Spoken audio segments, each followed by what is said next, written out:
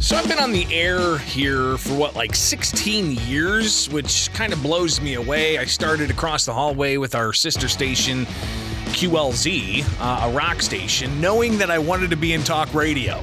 And somehow they let me get on talk radio and do a show, and that was Saturday Session. Some of you might actually have been listeners all the way back then. But things progressed. My career advanced more and more. Got my degree in communication, worked towards a master's in communication and political studies, and then pieces just started falling into place, and I become essentially a talk radio journalist where I cover what's going on at the Illinois State House and bring it to you here each and every weekday morning. But in that time, I've also kept pretty close tabs on what's going on with Springfield city government. Even though I'm not a resident of Springfield, I live in South Sangamon County, in a village, but I spend a lot of time in Springfield. I spend a lot of tax dollars in Springfield. And each and every Wednesday, we bring you the Council Roundup here on WMAY, a review of what happens at the Springfield City Council meeting.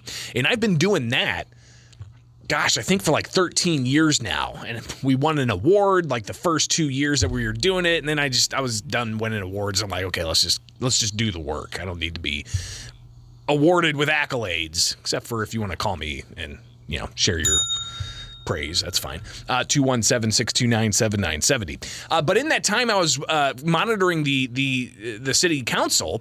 I've seen several administrations, one being former administration Mayor Mike Houston. And if you remember all of the Shredgate stuff that happened, and Houston had to, weather that storm with police files being destroyed and all the questions around that. That was a big saga back in like 2012, if you recall. It's unbelievable to think that was 10 years ago. But regardless, Mayor Houston, who had served as mayor before back in the 80s, came back in, the 2010s or so and ran and got the office. But then that controversy erupted and voters decided to go a different direction after Mayor Houston's term in office. And that was when Mayor Jim Langfelder came about. And Langfelder has a history as well with his father, Ozzie Langfelder, being mayor of Springfield back in the day as well. So some interesting history here.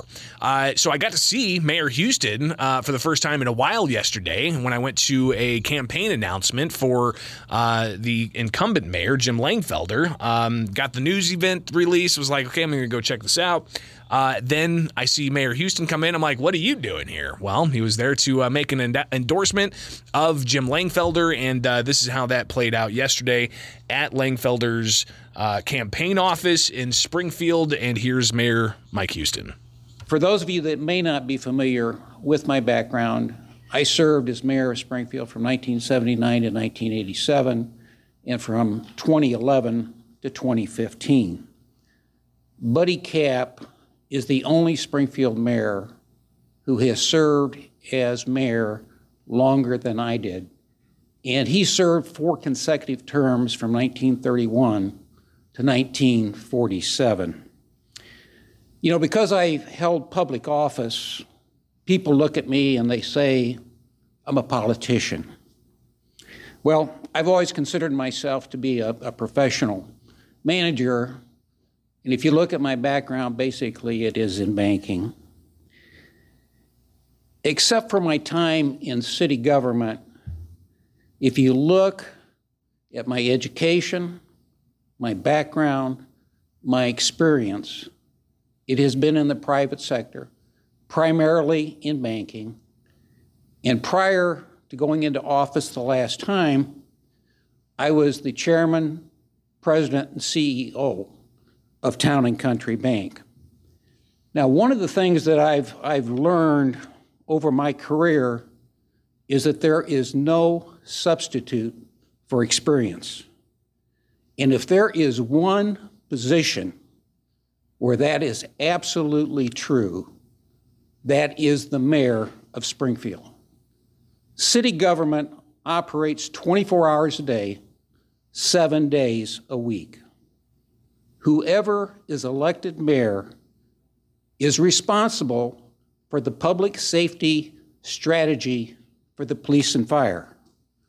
The mayor will need to balance budgets, encourage investments, strengthen neighborhoods, and improve and maintain our streets and sewer.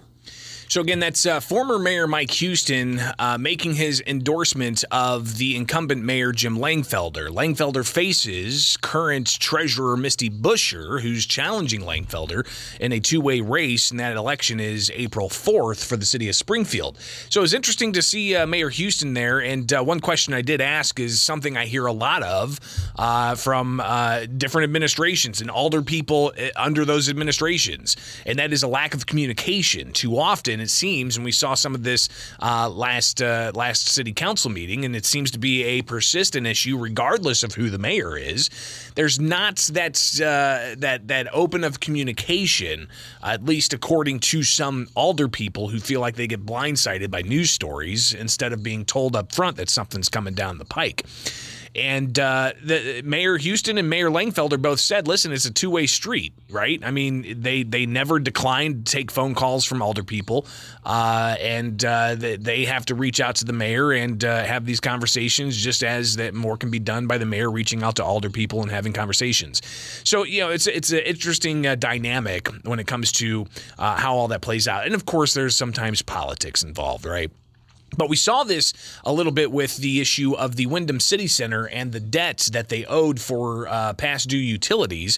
And I asked about this yesterday with Mayor Jim Langfelder there, taking questions after getting that endorsement from Mayor Mike Houston.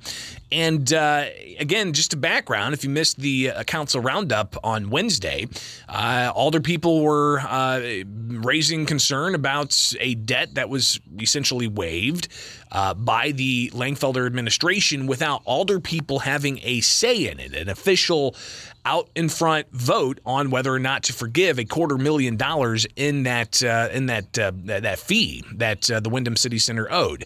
So I asked Mayor Langfelder, shouldn't aldermen have had a vote on that? And here's some of what Mayor Langfelder had to say yesterday. Well, it's $1.2 million that we collected, and you'll have to listen to the audio. I'm not going to second guess, or everybody's going to hyperbolize what happened. And I think I haven't listened to the audio. I just have a good memory of what transpired. About an executive session. It's being reaffirmed when I think there's 4 council members that listened to the audio for various reasons. But it was clarified that everybody was on the same page. The Wyndham was on the brink of bankruptcy, closing the doors, so they were going to shut down, and we were trying to keep it open as a hotel. So this is before David Mitchell came into the picture. So David Mitchell comes into the picture, and he's trying to sell the property. And what's the discussion all about? I mean, you participate in this sometimes painstakingly, hours and hours of discussion, as about keeping hotel rooms. And that's why that project went south. So we can second guess, or they can, people can second guess all they want. Bottom line is the Wyndham or the owner paid for all the utilities, paid for the electric usage, water usage. What we waived was the meter charge. They have it's an antiquated system. They have 12 meters or a dozen meters in the hotel, and you get charged for each one. So that's an add-on fee by the utility.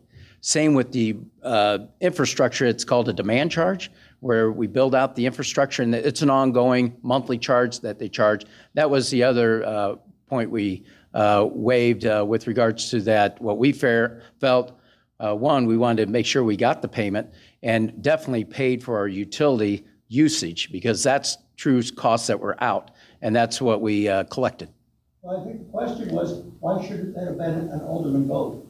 Well, I think you have to ask the Corporation Counsel. He has explained it to me, so he should explain it to you.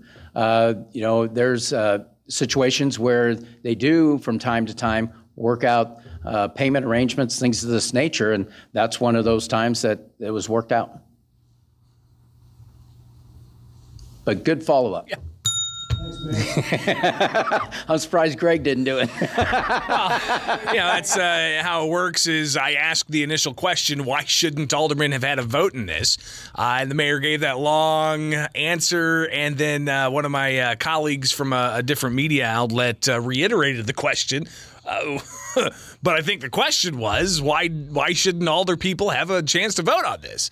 So interesting to hear that. But that's going to be an ongoing issue because, of course, we're going to get the executive session tapes he was referring to released at some point to hear exactly what the conversation was like behind closed doors for that executive closed door session. So interesting to see that. Again, Mayor Houston endorsing Mayor Langfelder over Misty Buscher, saying that it's all about experience, but you also have the ongoing controversy of $250,000 being forgiven for the Wyndham City Center being addressed yesterday as